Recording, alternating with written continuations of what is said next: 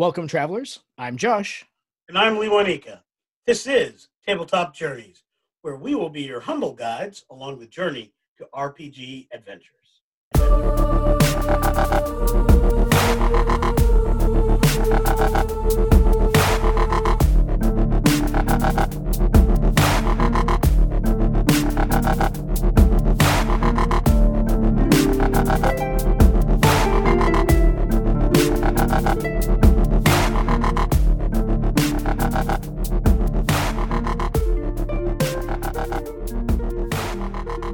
All right, Leonika. So we started this podcast at exactly the right time, it seems.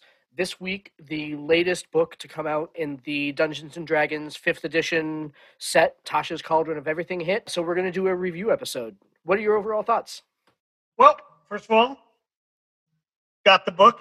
I actually grabbed it digitally before I had the opportunity to get it physically. So I've been reading it through D&D Beyond.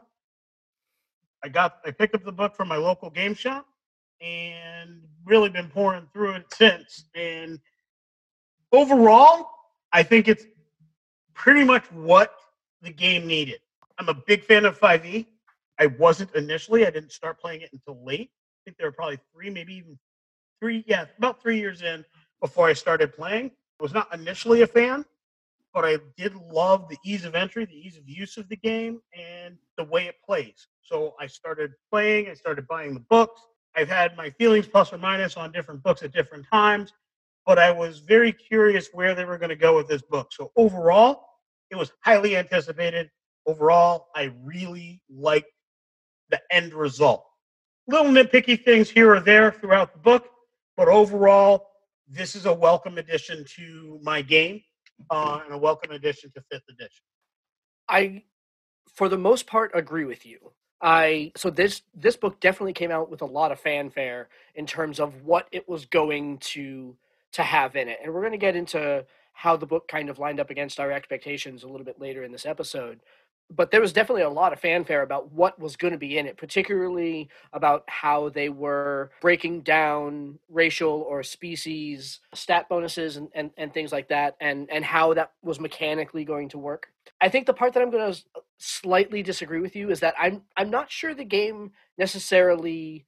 I'm not sure that the game needed it. I think that the gaming community needed it more than anything else. I think the gaming community was asking for this sort of flexibility, but that the game itself didn't necessarily need it. And I think that this comes down to just the gameplay style that I have when I'm picking up a character. You know, when I am playing a fighter, I am playing a fighter because I want that fighter to do fightery things. And I think that some of the choices and some of the paths that they give in Tasha's just goes too far down a path that I would not necessarily want to go based on what it is that I'm going to be playing. Now, that being said, there are definitely some of those options that I'm very excited about. Like in the campaign that I am running, for example, they happened to stumble across an island that had an entire psionic population on it. So things like the Psi Fighter and things like that are going to be very, very useful and are going to be able to make their way onto my table immediately. Absolutely, I agree with you. I think our differences on that issue are very slight. They're almost shades of the same discussion, I think, and not necessarily even a positive or negative. But when you say it's what the community needed, I absolutely agree with you. I was watching a podcast, and I forget the name of it off the top of my head. It was something that I've not watched a lot of. Actually, it wasn't even a podcast. It was just a YouTube video where one of the content creators discussed a story where she had an experience with another player at an Adventure League game that went very poorly, basically harassment. She kind of detailed that story and whatnot, and I was very frustrated by that. As a longtime player and a longtime DM, I was very bothered by the fact that somebody felt they needed to stop playing the game. And she didn't stop D&D, she just stopped playing Adventure League because wherever she lived, that was pretty much the only Adventure League group in town. And she pretty much dropped Adventure League because of this treatment. So the fact that the community needed to put rules around inclusivity was absolutely what the community needed. I lean towards the game needs it because the game needed an update, a refresh. There's a lot of UA that needed to be brought forward, so it was official content. Tasha's does that. There's a lot of those inclusivity things that I think needed to be discussed in an official capacity. Do I necessarily agree with how it was done? Not so much.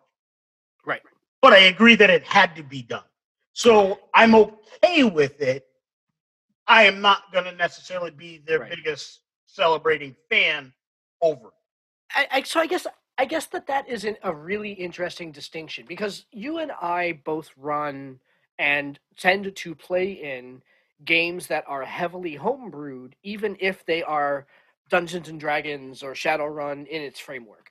And so I guess in the and we're talking specifically kind of about that first chapter, right? The first chapter that really broke down a lot of the character path stuff, using their specific example that you can still be a dwarf without being a stereotypical dwarf kind of thing.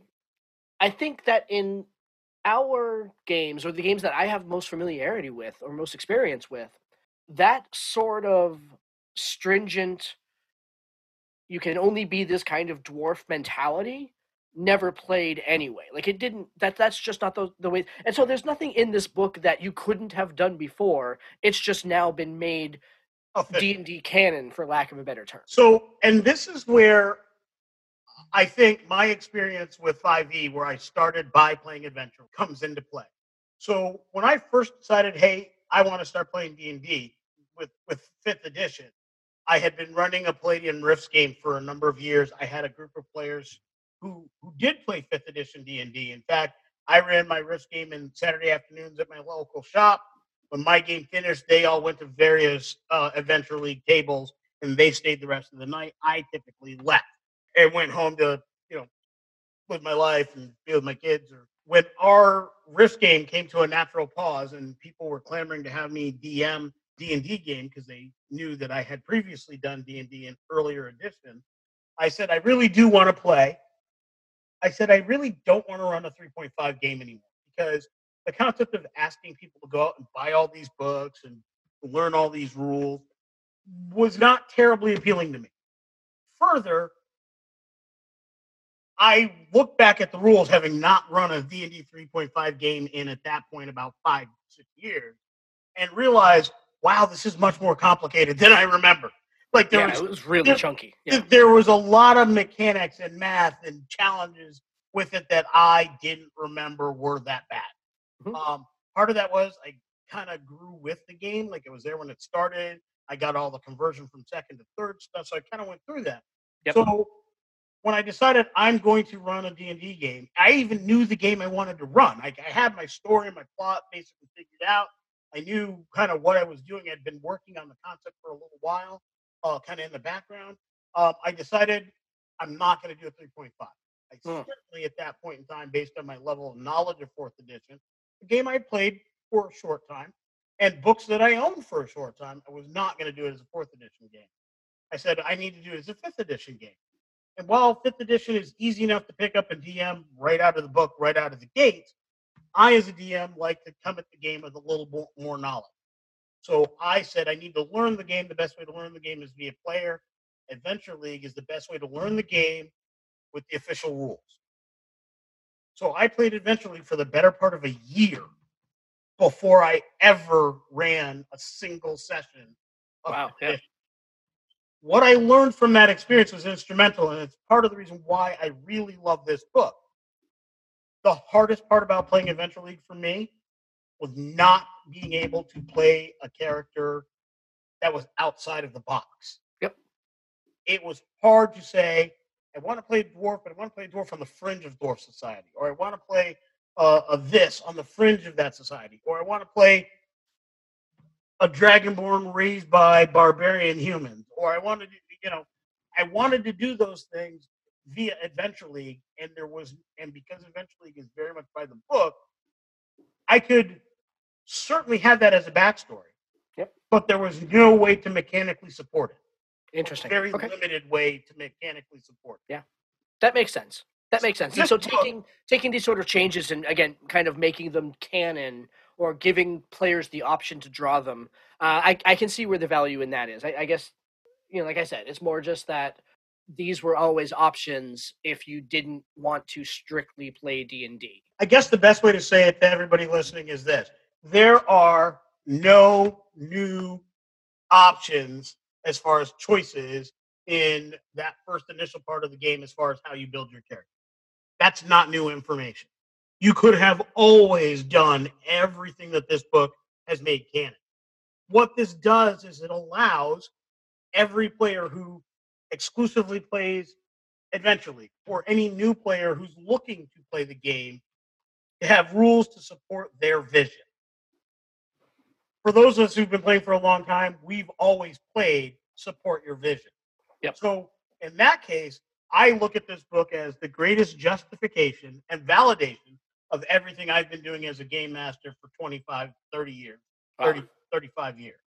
This book validates what I do.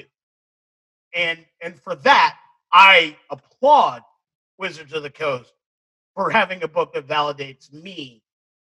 As a player, as a DM, I felt very validated by this. I feel very validated by some of their comments and statements. And there's a lot of people saying, "Oh, they're just doing this for money. It's just to get more sales." They're a business. Of course, they're doing things for sales. Yeah, of course, they're doing things for money. But there are lots of ways to get people to vote your way without doing the right thing. Yep. I'll leave that at that. This is not a political discussion. There are lots of ways they could have made sales without doing the right thing. So to say that the right thing is less simply because it gets them sales really misses the mark. Yeah.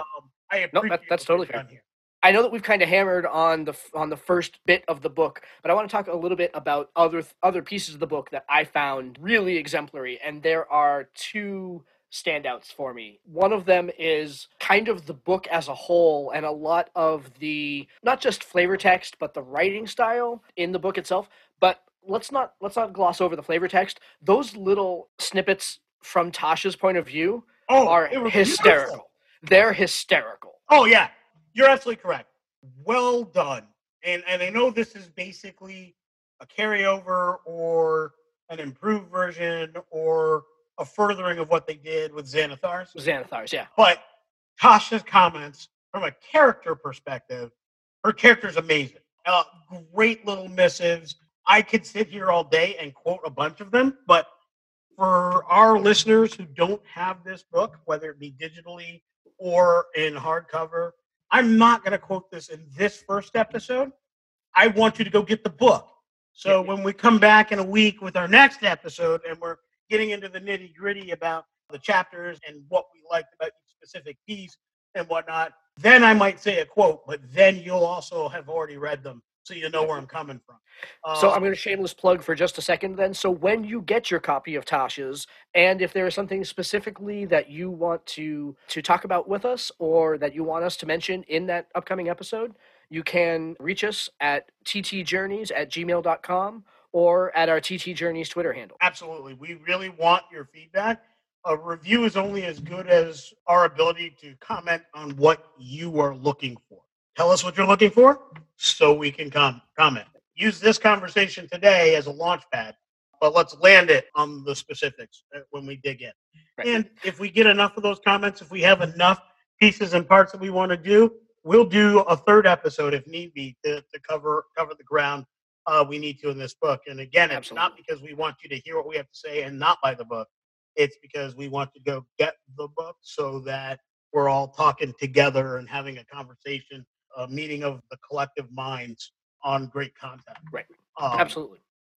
Yeah, so we were talking about Tasha's vignettes and not only how well written they are, but I thought that the way that they presented her character and the consistency of her character's voice throughout those little, I mean, like, it's hard to build character voice in a sentence or two every chapter, but I really felt like just reading through those vignettes that I kind of understood Tasha's perspective on things and kind of where that character was coming from. And so building that sort of character depth in really short snippets like that is really, really hard to do. And I think that gets to the other kind of side to that coin, is that the book is just written really well.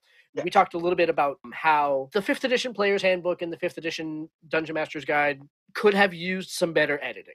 Let's leave it at that. There was some ambiguity in some of the rules. Like, one of the things that stood out to me in Tasha's, and when we got into the spell section, is that the spell Booming Blade, the spell is written with some ambiguity so that it does not necessarily have to apply to a physical weapon. And have been a lot of tutorials online about how to build rogues that use Booming Blade with a spectral weapon cantrip, and how to go ahead and apply it and basically stack the damage on top of that. To eliminate that ambiguity, Tasha's specifically says, basically, a physical weapon you're holding in your hand, you can use this cantrip. And so it's kind of like, oh, that change right there, it's a small thing, and it's one of those things that I probably would not have picked up on it if I had not seen an article about Tasha's saying, "Oh crap, they changed Booming Blade. I can't do the thing I used to do." And I don't know whether that was. I'm not sure if that was just a permissive DM or someone who was like intentionally playing around with the rules. But the fact that they addressed that specifically to the point that this player that was saying like, oh man, I can't drop 3d8 worth of damage at first level when I use this spell combination and then get my regular attack. The fact that they have fixed that in one sentence kind of goes to the level of writing and care that was taken to some aspects of this book. Well, they have the benefit coming at Tasha's. We are 6, I believe, if not 7 years into the edition. With 6 years of the edition, many of those years more so or better so than other previous editions, with an organized play so they can see and get feedback on how the things that are in each of their books and adventure modules and adventure hardcovers along the way play out, right? So they have a lot of feedback. D&D has D&D Beyond to kind of pull information from. They have their own website to pull information from. I have been an active member on several Facebook groups. Shameless plug for Dungeons and Dragons Raw Rules as Written group, and then the sister group to that, Rules as Intended, where they're the moderators there. You're amazing. Thank you. You've helped me greatly in my games. I could go and ask any rules question on the Raw to get the official answer. And often they support that with chats or texts from Crawford himself. So you feel supported, and this is what is actually written.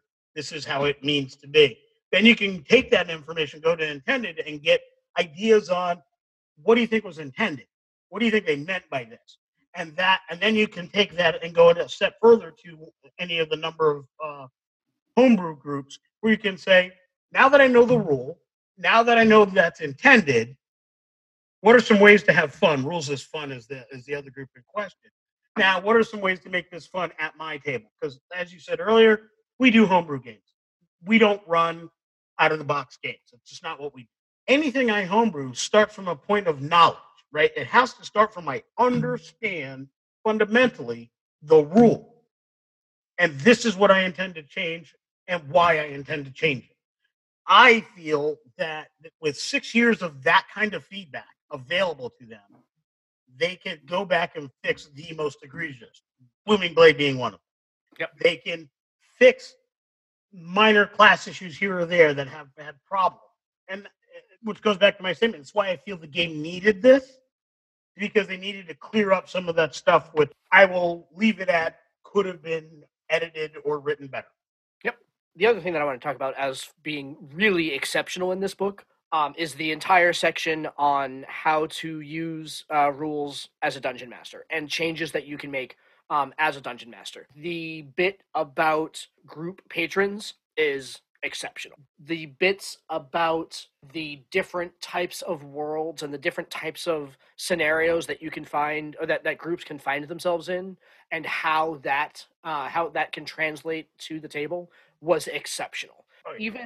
Even in a game that is super crunchy, and so there are a lot of tables how to randomly generate that stuff, forget that they're tables. Like, they're giving you the options. And so now I can go down that list and say, well, the group that I've got at my table currently, they are definitely being sponsored by a military organization. Here are some things that I did not think about that they should be getting as bennies for that sponsorship. Now they're they're off in a side quest right now because they got blown off course and pushed onto an island with psionic bad guys. But whatever. Soul Knight. Now Tasha's gives me things that I did not even think about when I kind of set up the very basis of the quest. And yeah, could I have? There are certainly some things that I could have done had I thought it through a little bit differently. There are certainly things that I would have come up with. But again, the fact that it is putting it right in front of me and saying, if this group is sponsored by a military organization, here are the 10 things that you should be thinking about. I'm right with you. I now have a rule set that I can be a little more efficient with my time.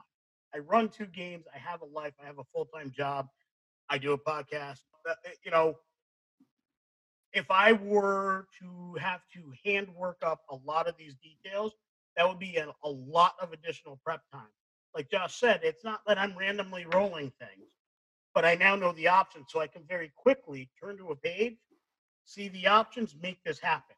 I also get to take this powerful hero group and have design adversaries that are good opposition for them, because there are going to be groups that work for other patrons. They can either be antagonists in that they're not opposed, but they're not directly opposed, like good guy, bad guy. But this group wants the secret item too, and it's not them, so it's a race. Oh yeah, absolutely. I now have so many options that I don't have to worry about. Every group they go against is a carbon copy. I have better options than that. Yep. My options went from 2 or 3 to like 7 or 8, and then within them you've got 8 or 9 different levels of diversity. Tons of variation. I never have to repeat myself. Yep. And that's what I love about it. Absolutely. And your point about how the team patron system doesn't just apply to your group at the table, but applies to every group or every person that they're going to interact with. It gives you that lattice work to really clearly delineate what resources the bad guy or even the gray character that they're going to meet, what are, like my group is going to run into a character that is deeply ingrained in organized crime at some point because I've written it in the plot and it's going to happen. And now, given the particulars of the organized crime outfit that he's attached to, and given the particulars of the city that he lives in, all of a sudden, what was kind of, I'll figure it out when I get there sort of moment is very clear in my mind about, oh no, here's how this is going to go down, and here's the bad time that they're going to have when they run into this individual, and here is what that individual's motivations are, and everything like that. It really helped clarify all those sorts of details, because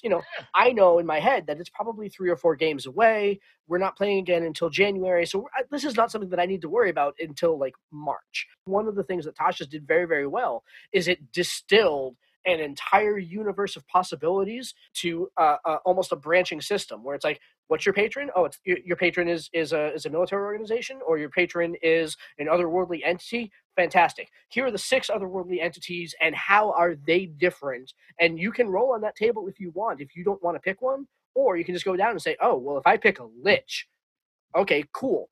So they're working for a lich. And if they're working for a lich, here are the 6 different types of people that could be interacting with your party as an intermediary between them and the bad guy that they don't know that they're working for. You talked about 3.5 just a little while ago, and one of the things that I didn't like when they went from 3.5 to 5th edition was how they got rid of the feat tree system. I like feat trees. I like skill trees. I like things like that. And I was kind of sad to go ahead and see that go away, even though I know that it's streamlined the rules a lot, right? Yeah. In a little way, Tasha's now does that with group dynamics in a really, really interesting and compelling way. And so I absolutely thought that the Dungeon Master chapter of that book was far away. It was very much the strongest chapter of that book. In that regard, if we talk about expectations going into Tasha's Cauldron of Everything, I think I really had 2 different expectations. I expected to be somewhat disappointed by the method that they gave their inclusivity choices to. Yep, agreed. While appreciating that they gave them. I expected to be moderately okay with some of the rules clarifications and some of the new options. And I expected that I would really like the detail and be interested greatly in the detail in the DM section, the patron, and all of that. That's what I expected. I agree with you for the most part. I was interested to see what their errata would be in terms of rules clarifications and things like that. We released some of those about a week before the book came out, and so we kind of got a feeling for what sort of rules clarifications were going to be there. I agree with you about how I did not expect to like what became the first chapter and kind of how they were breaking out the diversity there. I think a lot of that might have been I will fully admit that I think that it might have been a case of bad press where there were so many people saying that it was not going to be good, and that I wondered if that sort of colored my expectations. So I will certainly sort of put myself on the hook on that level, and that I may not have been ready to give it a fair shake. Let me say that. I will also say that with a DM errata, I'm never really sure what I'm going to get with that, and so I didn't really have any expectations about that in particular. I figured it would be. Look, spoiler alert, I did not think it was going to be as good as it was. Let's say that until we get more deep into it. The one thing that I didn't hear you cover is that I expected there to be more magical flavor because of who in game was writing the book. There was a lot of character of Tasha in the book, but the section on like spells and magical items was kind of eh. I really wanted to get into that when we do the detail part of the show. We will, yeah, absolutely. And so I'll really dig in a little bit more. I didn't know what to expect as far as that at all. So kind of like where you said, I didn't really have expectations other than a wait and see attitude. That's kind of what I was looking for as far as the spell stuff. Tasha's a character. She has her hideous laughter. It's been in the game since I've been in the game. You know, what other spells, what new spells are they going to do to attribute to this character? I was waiting for that. Interestingly enough, I find the hardest thing to homebrew for me are spells. Homebrewing character, homebrewing items are fine. Homebrewing spells I find to be very difficult. Yep. Aside from the basic fireball, ice ball, changing an elemental type of damage, easy, right? Scaling up or scaling down damage, easy. But coming up with something that's truly new and truly unique, I find that to be hard. I think that the game does a great job with everything they have. In fact, that's one of the best things about 5e. I think they pared back this bajillion spells that have come to exist in the hobby to an effective core. Yep. I didn't think that there's a lot missing from the game. I was wondering what kind of spells are they going to do to attach Tasha's name to? Yep. That will be both in character and new. Yep. I'll get into the details about that and when we talk about that section. Talk the next episode. Detail, right. But I didn't have an expectation going in. But my feelings about everything coming out, we'll start there. I agree with you. It was maybe slightly more positively. It comes out to meh. I don't see many of my players picking any of the brand new spells from this book to go with their characters that they I agree. Currently have. Yep. New characters in the future? Possibly, probably. I don't think this enhances any of the magic users that are currently in my game. And so for me, that leaves you with a meh. Not one of them comes across me as bad, broken, busted in some fashion. I think it's largely just meh. You talked about how homebrewing spells is tough.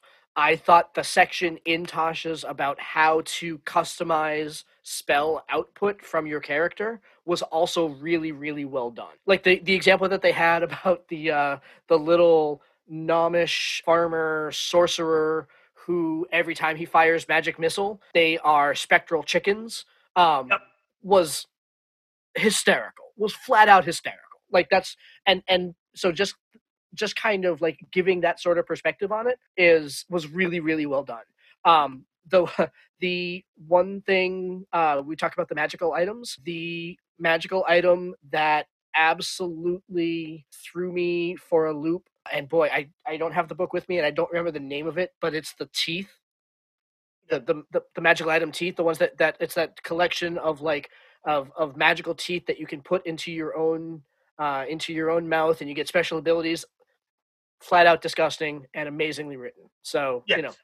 What's interesting about that section that you mentioned, it falls in much the same way the patrons are something that I've been doing for a long time, and to have it canonized makes me very happy and I feel yep, validated. I yep, would say the exact same thing about the spells. I love the fact that an idea that I homebrewed, and I'm sure I wasn't the only one, right, can be canonized. Patrons, spell flavoring, all of these things are effective, even the options, because as we said to begin with, we've been doing that for years. All they did was canonize it. To me, this book is a validation for those of us who've been in the hobby for a very long time, doing things that made the game better for us, and it basically validates us. So now we can go to an adventure league table and do what we do in our homebrew games and still play. yep, That's awesome. yeah. That beat every expectation I had for this book. I guess that's the best thing that we can say so far about Tasha's is that all of these homebrew concepts that we feel add depth to the basic Dungeons and Dragons framework. People who weren't doing that before, or were strictly following the rules, or in Adventure League where they had to go ahead and follow exactly as it was in the book, their options are now bigger, and the decisions that we were making as dungeon masters doing homebrew worlds are now backed up. They're codified, they're supported, they are probably slicker than rules that we would have come up with on our own. Like, as good as we are, we're not Wizards of the Coast good, right? So that's really great. Here's the big question, right? Let's throw Tasha's in a pile with Xanathar, with Volos, put it in a pile with the other named books. So Eberron's, Mordenkainen's, Volo's, Xanathar's. How does it rank? It is so close to Xanathar's in my mind. Yep, I think whatever I say today may change in 6 months. that's fine. Every part of me wants to say, as a DM, Tasha's as the number one of those books. As a player, I would probably lean towards Xanathar's. Xanathar's. Yep. Yeah, I think that could change in 6 months, where I'm DMing and I will have 6 months to DM with this book at my side and Xanathar's by my side, so I'll be able yep, to make a difference. As a yep. player, I'll have both at my side, and that could change. Yeah. I think it could change in Tasha's favor. It really depends on what goes on with me as a player. Yeah. Um, there's not a lot for the character I currently play, but if I'm making a new character, I'm probably going to do that with Tasha's in mind. Yeah, I think that's a really fair point. Is that because I think about the characters that I'm currently playing, none of the player things, even though I'm playing a wizard, none of the player things are going to find their way to any of the characters that I'm currently playing. But I love the options, and I want to play characters that use them. Yep. Right. Oh, I was gonna say, I think you're because as I was asking the question, I was like, I think I put this right behind Xanathar's. Like, it's like Xanathar's is 1, Tasha's is like 1B. It's right there. And your point about, as a DM, Tasha's ranks above Xanathar's, I think is really, really well taken. Because the DMs, like, as I've been sitting here talking to you about it, like, I started liking the DM stuff more than I did when I originally read it, and I loved it when I read it. But like now, like talking through it with you, it's like, oh no, that DM stuff is really, really, really good and really, really, really useful. And so I think your point about how as a DM this might be better than Xanathar's, and I also fully admit that I've had all of like 3 days with the book. This opinion might change in 6 months, but yeah, it's that good. It really is. I think the highest praise I can say for this book from the player perspective is this. Every part of me is waiting for D&D Beyond to have all these rules uploaded so I can start building characters with Tasha. Yep. The book is in D&D Beyond. I bought that the day it came out. So I was reading it on D&D Beyond right then and there. As soon as I get to build with some of these options built into the rules, I'm going to be a very happy boy. And I am really looking forward to that. Now, from a player perspective, I don't think there can be a higher praise for a character option book than I can't wait to start to dig in and start using the option. So safe to say, I think that both of us would recommend buying this book. Absolutely. Buy this book digitally for your digital uses, whether you're using Roll20, D&D Beyond, or some combination thereof. Absolutely get it in that method. Also, buy a hardcover. Go to your local game shop, get it at your local game shop, support your local guys. In the age of COVID, they need all the help they can get. And quite honestly, long before we had to go to Zoom, somebody gave us spaces to play.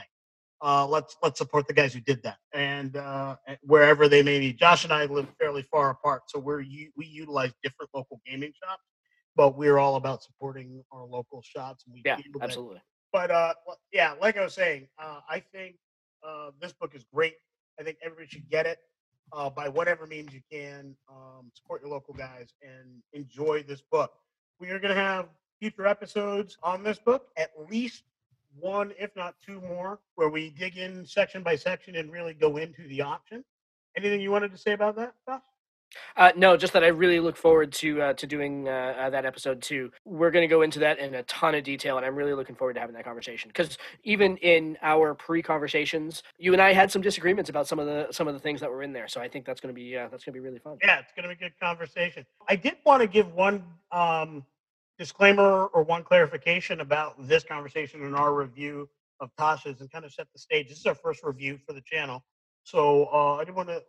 We evaluate things from a point of honesty, from the point of, was it structurally good? Was it structurally sound? That was our conversation about the editing earlier on. But also, how does it impact our games as DMs, as players? Do we like this thing? Sponsorship or not, we're always going to do our best to evaluate honestly, fairly. We enjoy creation for the sake of creation, so we're definitely going to do that. Along those lines, there are a lot of YouTube channels that I watch and pay attention, and podcasts that I watch and pay attention. I made a conscious choice over the last 2 weeks to unfortunately not support some of our friendly content creators because I wanted to read this book and do this review before I heard other people's reviews. Yep. So I will not be watching some of my favorite channels if their content is Tasha related until after we finish recording all of our Tasha's episodes. For the guys that I love, Dungeon Coach, Luke Hart, DM's Lair, Dungeon Dudes, I will be getting back to you guys as soon as I possibly can. I just can't do it while I'm doing the review. When I'm done with the review, I'm back with you. And let me not forget Ted at Nerd Immersion, whose exhaustive coverage of Tasha's has been really good in the pre-speculation days. I can only assume it's just as good now. So we'll definitely be looking at those guys. Because those are some of the channels that I kind of like to listen to. We'll probably be throwing them in the descriptions so that you can kind of see some of the folks that we listen to and watch and kind of get ideas. Other than that, I think we're going to wrap this one up, Josh. We've covered a lot of ground today, and this is supposed to be the shorter of the episodes on Tasha's, but it's a great book. We're probably not going to have a short episode on Tasha. Nope. There are going to be several episodes on Tasha's, I'm sure. Because there's that much depth in every chapter in that book that we're going to be able to go on for quite a while on those. So I'm looking forward to that conversation. We're going to have that conversation in just a couple of days. Sounds great. Great. All right. So just a reminder for everybody that if we'd love to hear your feedback and we would love to interact with you on this topic. So please check us out. You can go directly to the website at ttjourneys.com. You can email us at ttjourneys@gmail.com. or catch us on Twitter at ttjourneys. I just posted a couple of minutes ago about how we're recording our review of Tasha's right now. # not sponsored by NASA. So, but we will if they want us. All right. Liwanika, you have a fantastic afternoon. We'll talk soon.